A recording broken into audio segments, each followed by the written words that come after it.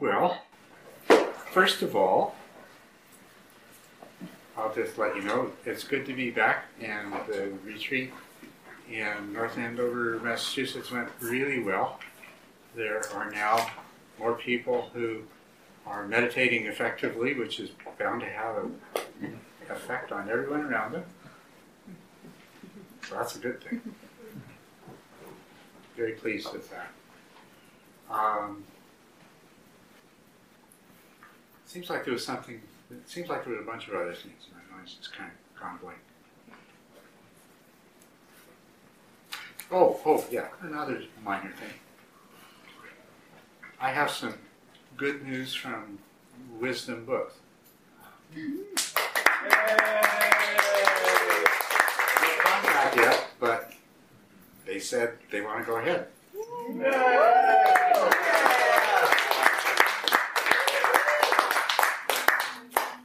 What is it? Yes? What is it? Wisdom Books is a publisher. Yes, okay. And I've been writing a book on meditation methods that I teach. And yeah, and I wanted to publish it with them. So it's taken a while. But it looks like it's going to happen. Like I say, no contract yet. I think it could always fall apart, right? But actually, I'll tell you what happened. I think I told you that when we first submitted it, they said, well, it has to be put in a much more personable voice, more nurturing, easier to read. So we worked really hard on redoing the chapters that we sent to them so that they were like that. And so then we sent it to them again 3 weeks ago, and that 3 weeks ended last Friday. And I got this email back that was talking about, well, there's still some things, blah, blah, blah.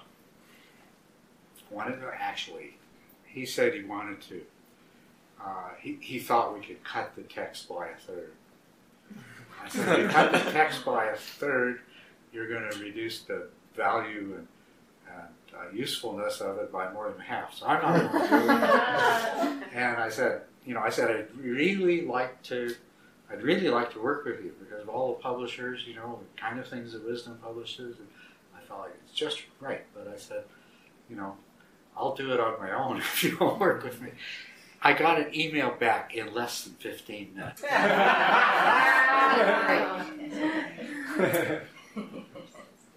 So that was great. Anyway, that's the good news. Some of the good news. Yes. So we're going to, we've been making some changes, trying to make things better, trying to respond to people's needs and requests. And so I'm going to talk to you about some of those things tonight. Did everyone get the email about our new proposed curriculum? Okay. So, yes, we will continue to do these sessions in a question and answer format, but we are going to have a topic and we're going to stay on topic. Okay, and I know you don't believe it. I don't know, but we are.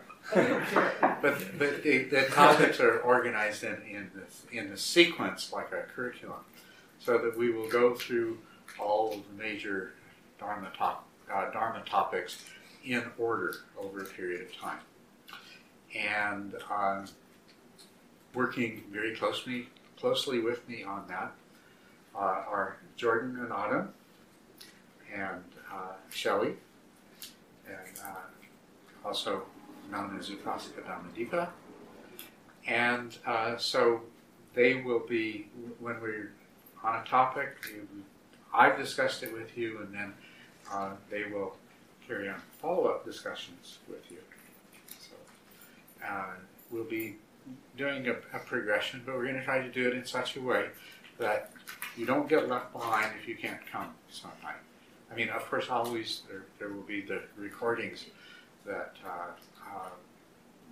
will be available for you to listen to if you're not there tonight. But we're going to do it in such a way that even if you haven't listened to those recordings, come when you can, and you won't feel left behind. But we will be following an orderly progression of topics, and I'll talk more about that in a little while. Yeah, are you? Okay. A few other things. I set this timer to ring at 8:30, and I want everyone to know that when that timer goes, feel free to stand up and do your namaste and be on your way. Even if we're in the middle of answering a question, okay? So, and we'll try to end more consistently on time. But when the timer goes, please feel free to leave. Okay? And we're going to continue the practice of having everyone introduce themselves so that we all get to know each other better over time. And actually do that in a few minutes. We're going to try to get in the habit of giving an overview of what we're going to talk about in the beginning, and then trying to summarize it a bit at the end. That might be one of the most challenging things to do. Could always ask you, so what did we talk about tonight? Yeah. And then I'll say, gee, I don't remember. But, okay. And to help us keep on topic, Jordan has a notebook, and if questions come up that are not really on the topic, we'll make a note of them so that when we come to that topic, we'll address them. Okay. Way too organized. Well, it sounds that way, but if you mix my natural inclination with a way too organized program, you might come out with something workable. Semi on topic. The middle way. The what? The middle way. The middle way.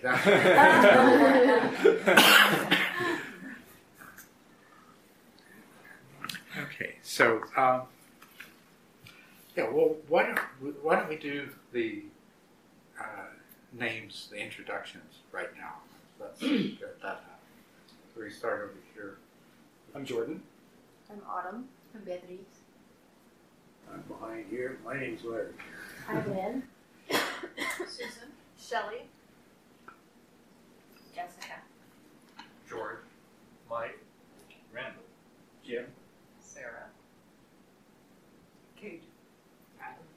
Brooke. Anna. Judy. Tessa. Lauren. Tim. Vincent. Wanda. Pam. Chris. Tucker. Terry. Shell. Stephen. Shelley. Henry. Amanda. Thank you. Now the text. Okay, so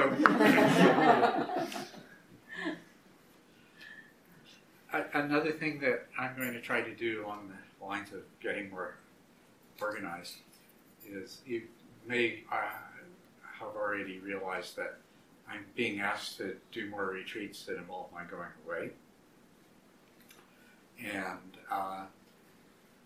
of course, if this book is published, that's probably going to create more demands on my time than writing it has. So what I want to do is I want to plan a calendar for our events here at TCNC for long periods in advance, so that as things come up, I can incorporate them into that schedule in a way that has the least impact. That will be one of the things that we're going to work on doing. Part of that is trying to establish a regular schedule so that the evenings I'm here alternate with evenings that Jordan and Autumn will be conducting discussions that are follow-ups, and that Dhammadippa will be doing the same thing on the other alternate weeks when I'm not here. Okay?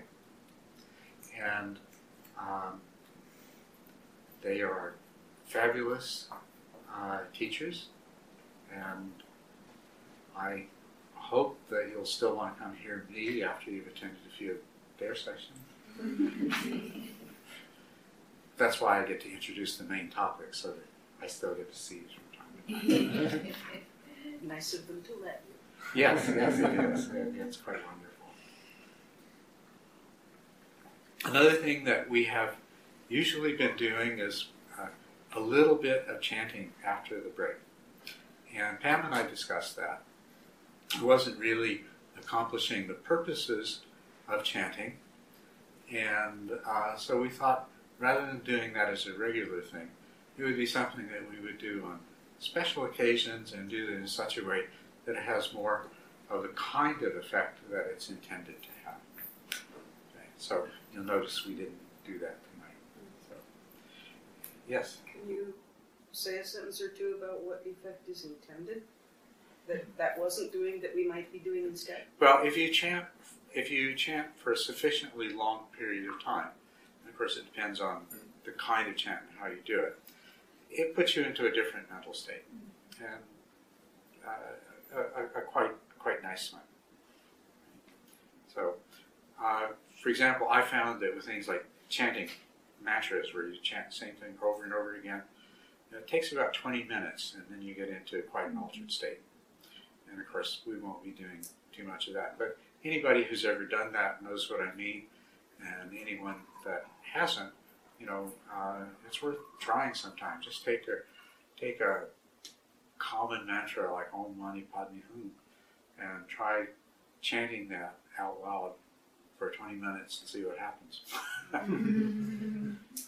It really does have an effect. But there are other kinds of things, other ways of chanting, and as a matter of fact, is it okay to mention the Heart Sutra? Yeah, that at some point Pam is preparing a chanting of the Heart Sutra, and actually I think we'll make copies available to everyone so that they can follow along with that. So that's something that we'll do sometime. And it's beautiful, and it's thought-provoking, and it's actually very conducive to discussion afterwards to do something like that. Another sutra that is often chanted and is well worth chanting is what's sometimes called the Metta Sutta, Loving Kindness Sutra. Things like that are something that we can do that have that kind of effect. And then there's the kind of chants that we were doing little tiny tastes of, which are a kind of elevating. You sing the chant together, you do it in rounds, and it just kind of creates an atmosphere, it connects everyone. So there's a place for all of those kinds of things, but we'll do it properly rather than little bits stuck in. Would you like to say something? I knew what you were going to say. Oh, me too. Well, I guess the thing that makes most sense to talk about is what we're doing and how we're going to do it. Some of you will have attended the last weekend teaching retreat I did on the Buddha Dhamma coming to the West. And so this is basically the basis for what we're going to be doing. We're going to be going through the essentials of the Buddha Dhamma over this period of time, and following more or less a similar format. So actually, those of you that weren't there that weekend, you might like to go to the Dharma Treasure website and download the handout from that weekend. George, it's easily accessible? It's easy to find. Easy to find, okay, great. Yeah, so it's in a file there that you can just download and print. And we'll be more or less following the same format as that, starting with the Four Noble Truths and moving on to the Eightfold Path. The Eightfold Path, the first two parts of the Eightfold Path are the discursive, intellectual parts, and the rest are all practice. So we're not going to be doing a segment on right speech and right action and right livelihood and right effort and right mindfulness and right concentration. Rather, we're going to try to weave in the practice elements with the, what you might call the theory aspect of the Dharma as we go along. Yes? Something about the handout. One of the things that we're going to try to do as part of this is the email that a bunch of you got that introduced this and kind of lay out the outline. About every month when the email goes out about the schedule and the plan, there'll also be included in that email will be the topics, as well as segments from that flyer or from other, from that handout, from that retreat, or from other handouts that are pertinent to each one of those topics. So there'll be little readings that you can, if you feel like doing beforehand or afterwards, to kind of like supplement it along the way. Mm-hmm. And they'll also be posted on the Facebook page for Dharma Treasure. And then the other idea, by the way, is that afterwards, on that Facebook page, there can be continued discussion about the topic that goes on between Thursdays. Yes. And another thing I'll just mention, I'm sure it won't surprise most of you, is this curriculum is going to be Buddha Dharma. It's not going to be any form of Buddhism. It's not going to be any religious form. It's going to actually be based on what the Buddha himself taught, and he did not create or teach a religion. He taught suffering and the end of suffering, which also, as it turned out, the only way that you can bring suffering to an end is through the attainment of wisdom, and with wisdom comes compassion. So really, he taught the path to wisdom and compassion. So that's what we're going to be talking about. It will not be religious Buddhism in any of its forms. It'll be the straight stuff. How are you defining religion? Well, in this case, we can discern as religious some set of beliefs that existed prior to the Buddha, or separate from the Buddha, or was added into one of the forms of Buddhism after the passing of the Buddha, that provides a particular metaphysical way of looking at reality that involves some component of belief rather than direct experience. So there's a lot of things in the religious forms of Buddhism that are actually, they don't sit well side by side with the Buddha Dharma that the Buddha taught. So I'll be happy to talk about that. I'm not going to teach you that things are that way. Rather, I'm going to teach you what the Buddha said, and we'll talk about how those things compare with what the Buddha said. So I think that's far more important. And I think that's the version of the Buddha Dharma that we need. I mean,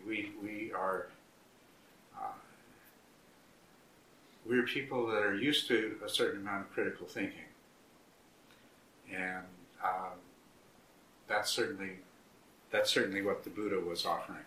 It's things that you could think about, and then in addition to thinking about them critically, you could go and do and verify for yourself. Everything is ultimately verified through your own experience.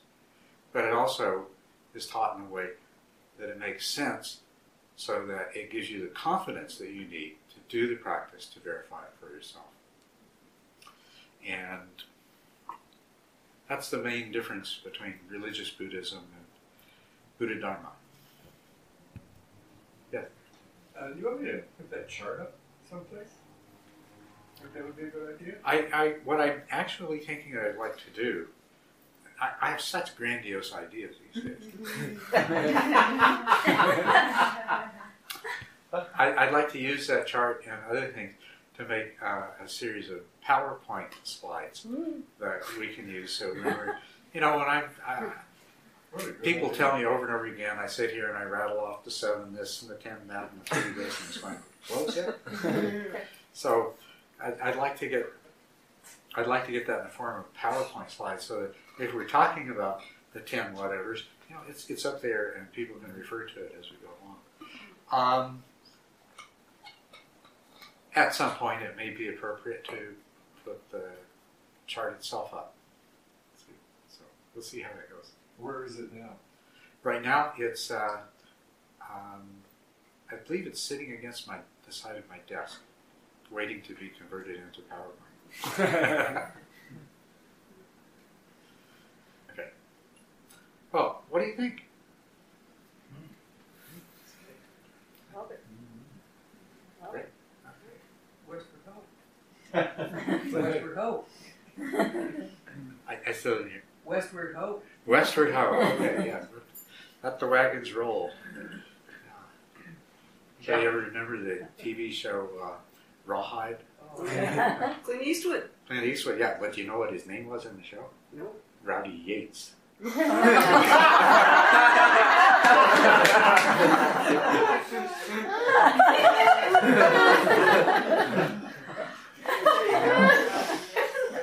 Is there a lot of PowerPoint in that show? I believe so. I would like to second the idea about the PowerPoint and the visuals, because when you sit here and you hear, a linear outline of things, I'm such a visual person and experiential kind of person, and so anything we can introduce is Yes. very, very helpful. Yes, and we want to make all of these things are very, very powerful tools. So we want to use them in a way that's really effective. You know, it seems like we're getting more and more need for a computer projector. Doesn't Yes. it? And maybe one will float down from heaven. Probably will. How much do they cost him? About $800. The one that I have here is only 300, and it works really well, and it's here, so we can take that on the specs if we want to look and make it in the same one. It's here today, Yeah. so it's him. You can try it. No, I got the computer in it together. I didn't bring my computer. What about I have a just computer. What about just using it Thursday nights? We only use it once every month or twice a month. Yeah, that's true. Yeah, that would be fine. We could use that And one. I usually have a little laptop. It floated down from heaven. See, you were right. It's amazing. That's yeah, quick. too. Well, I was thinking about maybe somebody has one laying around that never gets used, or they might like donate one, or start a fund to get one, or So the Emmerich one gets used like 8 nights a year or something. okay. Pretty close to never. I think it will happen. It will. The food is gone, power is one. What if you were here? Is Yeah. there someone that is volunteering to put these 8 this and 10 that on the PowerPoint, or should we start a list of what we need and maybe Not yet. solidify, Jordan, your notebook and jobs that need to be fulfilled? Not yet. It sounds like you're looking a gift horse in the mouth. I'm really not a PowerPoint expert, but I thought if we had it concrete in a list, Jordan, that we need a PowerPoint person for XYZ fairly soon. Yeah. Yes, we could. Does anybody here know PowerPoint? I'll do it.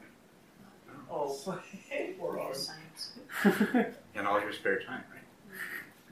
I have to prolong my graduate studies as long as possible. That's actually good. It keeps you from moving away. 10 seconds here, 10 Yeah. seconds Get here. more people involved. If there's other people that can do it, want to do it, help you do it. It creates the sangha. So, just to be clear, so you just want to have like a few slides with the main list. You don't want to have a PowerPoint talk for every Dharma talk, right? That's right. To begin Just with, something that's accessible with the. I have the main things on a PowerPoint slide. Actually, there's a book that I remember seeing a number of years ago. I don't have a copy of it, but I think it was called Buddhism by the Numbers, and it would be perfect for this. Every page was one of these lists of things that we use. I think I remember seeing something like that. You what? I think I remember something Yeah. like that. So, No, yes. Anyway, there's something like, or we can make it up, but whatever. we can make it up. If it doesn't exist, great. Can we start? That's good.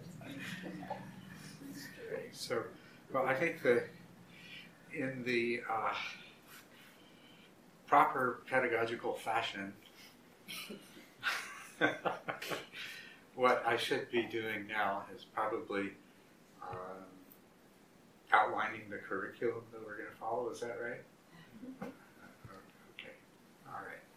So, fortunately, we happen to have it written here. This helps a lot.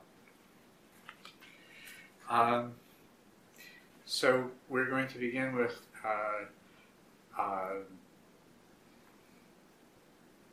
good in the beginning, good in the middle, and good in the end. Why walk the path? Oh, that's such a big topic. We're going to really squeeze that in. Okay, we can. I say that's such a big topic. It's such an important topic because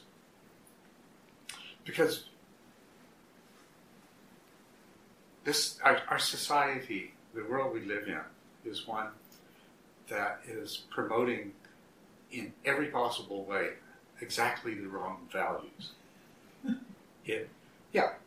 And you know this. It promotes greed. It promotes selfishness and self-interest. It teaches children from the time that they're able to talk that the most important thing is to take care of yourself and get what you want and get as much of it as you can. The greed and selfishness are strongly established social values, undisputably.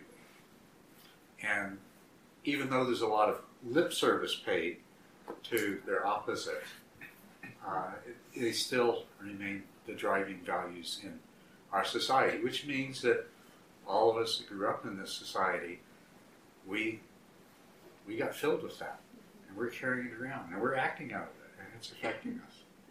And it's causing our suffering, and it's contributing to the suffering of other people.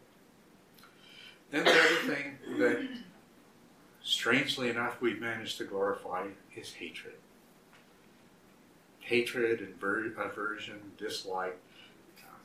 We distinguish who is like us and who is different from us. We've learned, and you see it in this society, you see it in the newspapers, in the evening newscasts. We bond antithetically. We belong to a group because we're all against the same thing.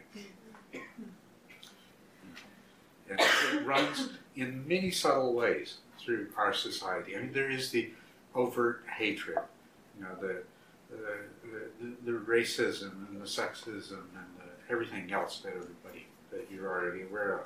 But there's also so much of this subtle us against themness, you know, which was even the problem in, you know, the Occupy Wall Street, the 1%. It created an us and them. And it of course it did. Because in spite of the good wishes and the good intentions of the people that were doing that, they had been indoctrinated in this kind of thinking. Our society values basically this kind of alienation and aversion and separatism. And the other thing that's valued in this society, strangely enough, is delusion. Have you thought about that? We're taught to take pride in holding on to our delusions. It's dressed up in fancy terms like the power of your convictions, but your ability to withstand logic and reason is actually prized. It's prized in business, it's prized in politics, and yeah.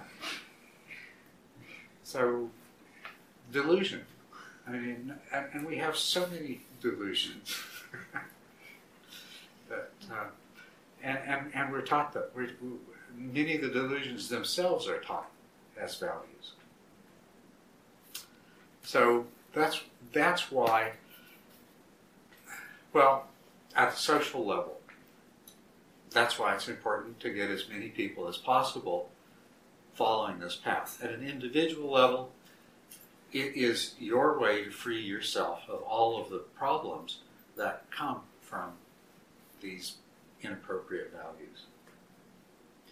And that's one of the first things that we're going to talk about is how your suffering comes from greed, selfishness, desire, hatred, aversion, and delusion. Yes?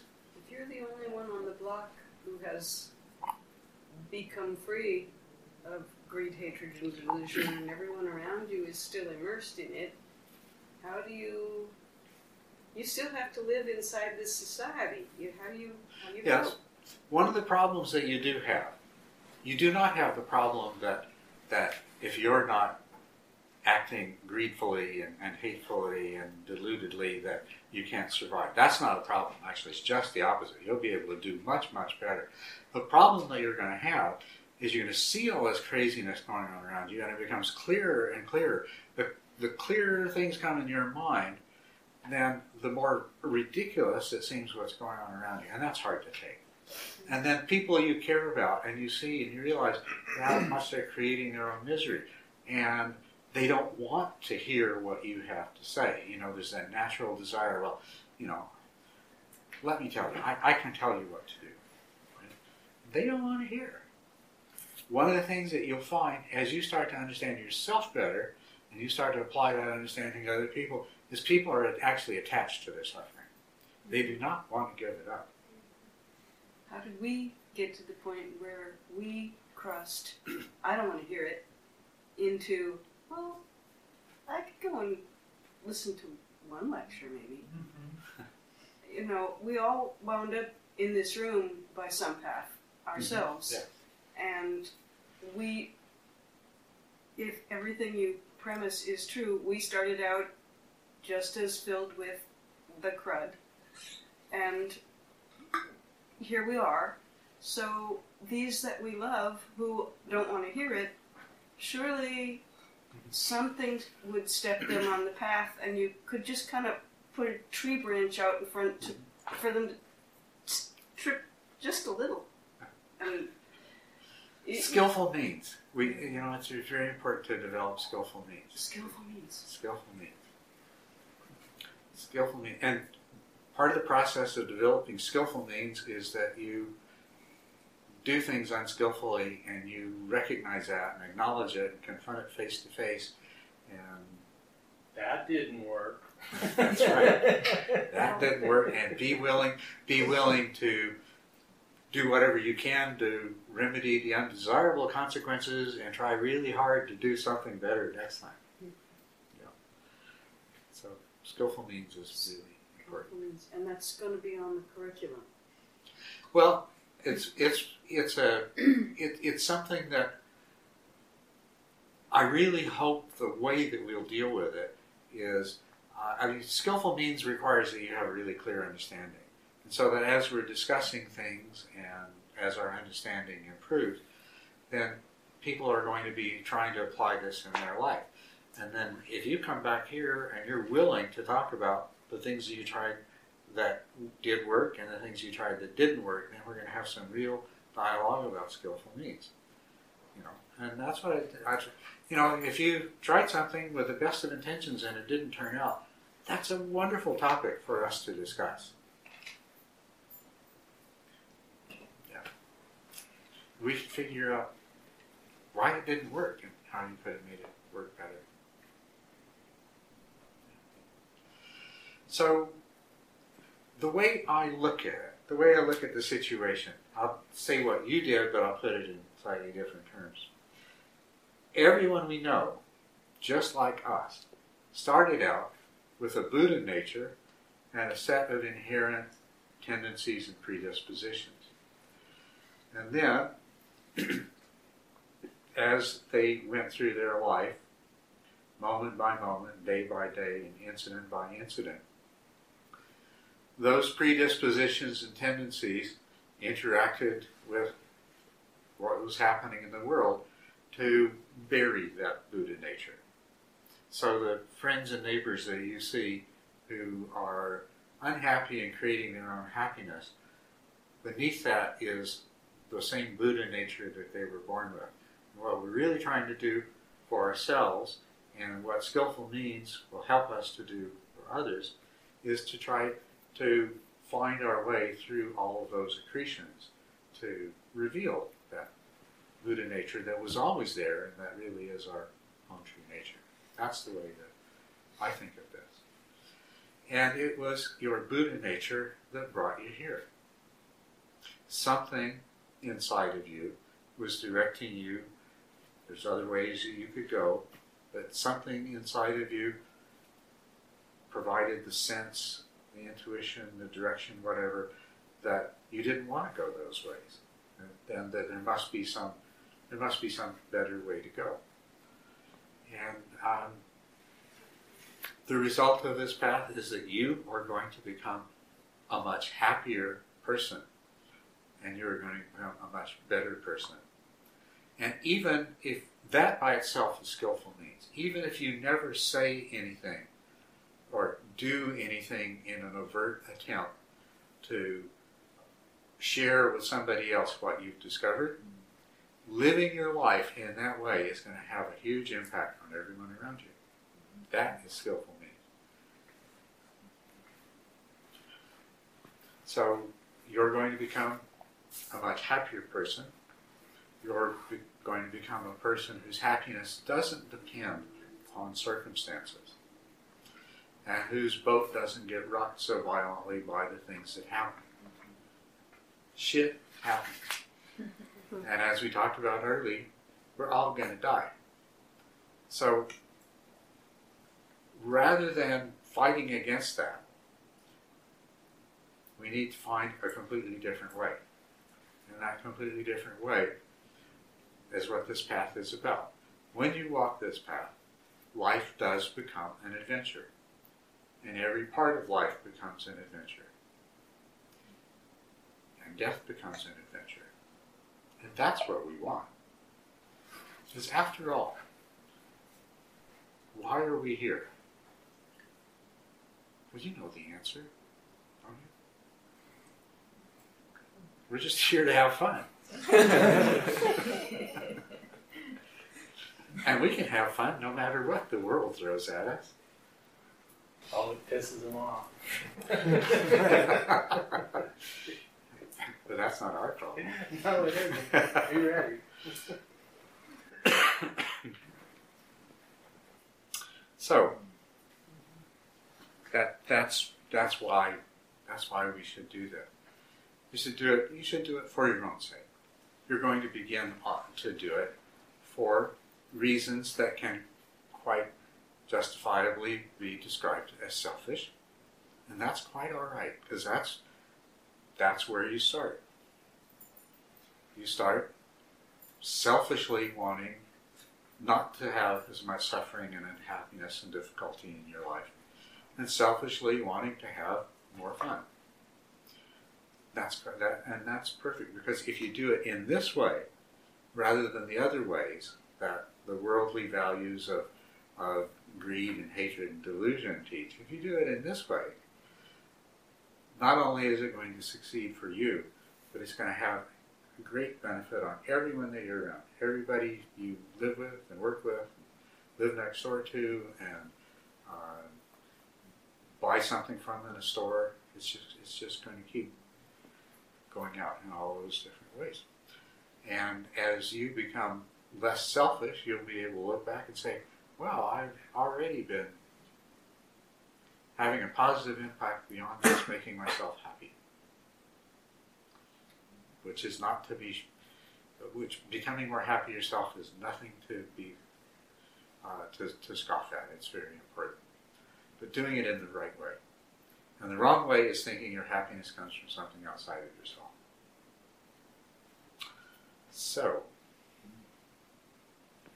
that's going to be part of the curriculum. It sounds as though the root philosophy is the same. It's just the tactics that are different. taking care of yourself is exactly what you just described. Yes. And you see, the thing is that the self that we think we are, the way we think of it, is an illusion.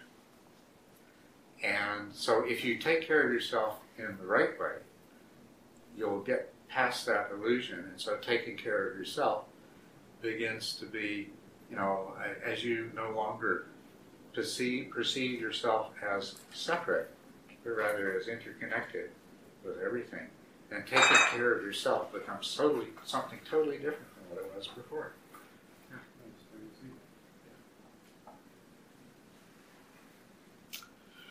And then the next topic that we'll take up, I'm already thinking we could spend a long time on just what I've outlined already. But I think what we'll do is we'll go through things and then eventually we'll come back to everything. So we can keep going deeper and deeper. So we don't need to plumb everything to its ultimate depths on the first pass. But then the next thing we'll talk about is, in more detail, what is the goal of this path? What is this word liberation, enlightenment, awakening? What do these things really mean? And how do they come about? And so that's going to be an important topic. It's really good when you start out on a path, at least have some idea of where you're going. It helps. It helps you to make sure that it's where you want to go, and that you can succeed in getting there. Because if you don't think you can make it to the end, you might be hesitant to take the first step, or the second step, or the third step. And so we need to talk about that. Far too long, these words like enlightenment, awakening, self-realization, and stuff like that, they're so nebulous and hard to understand and kind of mystical and magical and make-believe-ish and so forth. So we need to get beyond that. We need to get to a more concrete level with it, where you can see that, yeah, this is something I can do. This is a place that I can get to. And I can see how following this path can move me in that direction.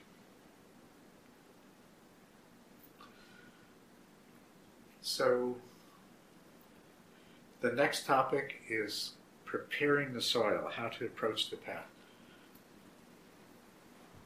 Can you remind me what that... We kind of talked about how, from the beginning, there's a certain set of stances and approaches that are very beneficial. Things like approaching with joy versus self-criticism. Things like the role of doubt and skepticism, in the path. All these different ways of how we relate to the information and to the practices that we're getting, that from the beginning to kind of get that in order. Right. So really, yeah, okay, thanks, I'm reminded now. This really gets into the practice aspect of it, because this is what happens. People, for whatever reason, become inspired to take up meditation or some other practice, and then they get into this attitude of expectations, judging themselves, which automatically leads to disappointment and frustration. And there is a right attitude. It isn't the attitude that, well, I am the one in charge of my mind, so I'm going to make my mind do what I want it to do. That doesn't work. There's a lot of things about attitude that we'll get a chance to talk about. So you see, what we're going to do is we're going to begin with these topics I've just gone over, just kind of getting ourselves ready to get into the nitty-gritty. After that will come the nitty-gritty, the Four Noble Truths and the Eightfold Path. Lots of opportunities to discuss those. But everything should feed back to these first things that we talked about. Why walk the path? What is enlightenment? And the right attitude with which to approach the practice.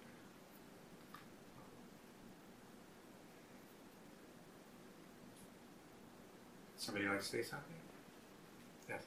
I have a couple of thoughts. One is it sounds like tonight was sort of a night to get acquainted with the whole new idea of how we're going to do things rather than covering the first topic. Yes. So is the next time we see you then we'll be covering the first? Okay. And then the second thing is I'm wondering if maybe the first half hour from 6 to 6:30 could just be added to the after meditation. We could do meditation 6 to 6:45 or I don't know, somehow rearrange the time so that we had longer for discussion all at once. I don't know what everyone would think of that, but instead of breaking it up for half an hour, then meditation, then, what is it? However long we have afterwards. Yeah, I'd love to hear your thoughts on that. Well, one of the things we talked about, and I don't know if this kind of approaches that, was that, in the past, the first 30 minutes were Q&As on meditation practice. Though they didn't always stay like that, but that was the intention. And so we were thinking that because, these topics will be brought up, and then the next week there'll be a kind of a group discussion where we're all working with them in our own lives, day-to-day practice, experiencing them. And in the course of those 2 weeks in between, when Culadasa is here, there will be kind of deeper questions that may arise about them. And it seemed like the first 30 minutes, keeping it both still with the Q&A on meditation practice, but also having that be an area where we could kind of ask questions that emerged from the previous discussions and the previous topics. Okay. And that would also create a bridge from the previous conversations into the then next topic. And it might also kind of, depending on what arises, kind of also segue into the 45 minutes after, or the hour after. Right. That sounds good. But I think that Tessa has identified something else, which is that we're breaking it up into 3 sessions, 2 of one kind and 1 of another. And that's really had something to do with sometimes why we go over. We get in the middle of a great discussion, and it's 8:30, and then it's 8:40, and then it's 8:45, and so forth. And it might be easier to stay within the structure if instead of having 45 minutes and half an hour separately, we had an hour and 15 minutes. So I would really like to hear your thoughts on that. Especially what happened for a long time is that there would be relatively few people here at 6.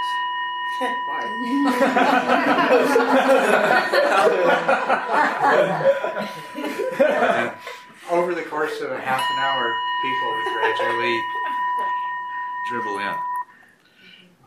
But I noticed that was less and less the case. Now, by 5 after 6 or so, we've usually got a pretty full room.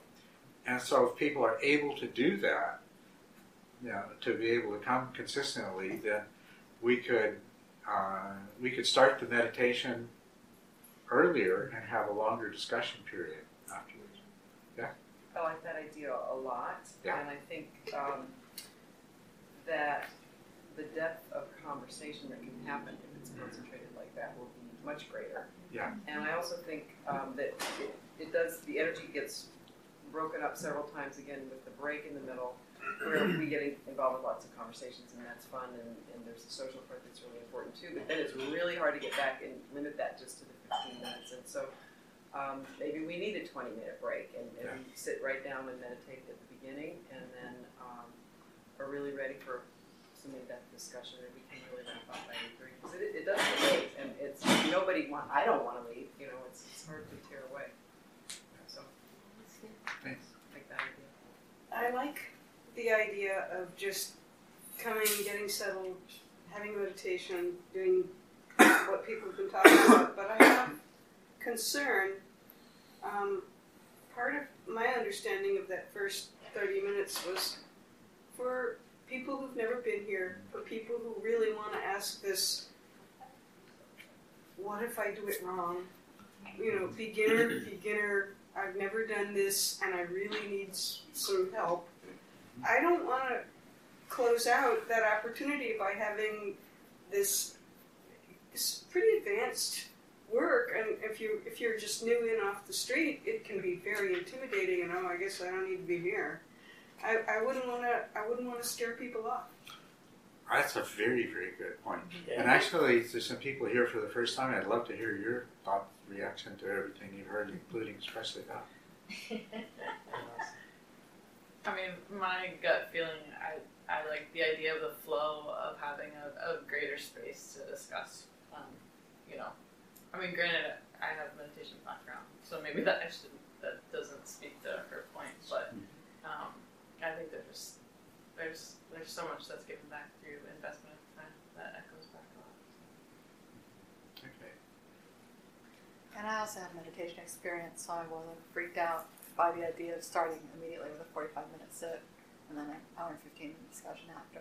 But I do see the value in having maybe even 15 minutes at the beginning where people can ask questions or welcome people more to the orientation a half hour before people sit. Maybe make that a little bit more of a Q&A, because new people might not want to sit in a group like this and maybe be intimidated to ask a question about, where do I hold my mind? Yeah, I really second that becomes part of the orientation, because I noticed that when you're not here, people don't ask those questions during the first half an hour. Yes, I've noticed that too. Yeah, that even though that half hour is reserved for that, it's rare that we don't actually just get into a similar discussion that we have after meditation too. Speaking from my own experience, coming here as a raw beginner, not too long ago, to be immediately presented as I was that night with a 45-minute sit was in itself intimidating. I thought, oh my God. Sure enough, I got through it, but I wasn't expecting that. And I think a little preparation is a good thing for a beginner. It was for me. It would have been for me. I know you've heard me go on and on and on about Sangha building, okay? And how important it is to the overall flourishing of the practice, right? What I'd like to see happen is when whatever time it is ending, whether it's 8:30 or whatever time, it's ending. It's done. No more drag on questions until 9:45. So that period can be a little social connection between people afterwards. That's a very good point too. And just looping back, I really like the idea. I think the orientation is extremely important too. And I really like the idea of seeing that 5:30 to 6 time formalize a little bit more maybe, and becomes the time that's more intimate, generally informative, but also a really great opportunity to ask questions of those of you who are so kind to volunteer your time at that point. That would be, I think, a really important thing to continue to strengthen. These are definitely very important considerations. We can't, think in terms of one group of people, it makes sense, let's consolidate it all into a longer, serious talk. But we're leaving out somebody by doing that. We don't want to do that. Instead, what we want to do is address those people's needs more effectively than we are. So what I suggest that we do is until we've come to a firm conclusion, which will get posted in TCMC and on Dharma Treasure and everything else, we'll stay with the schedule we have, but we're going to all give, the Dharma Treasure Board will help me in this, I hope.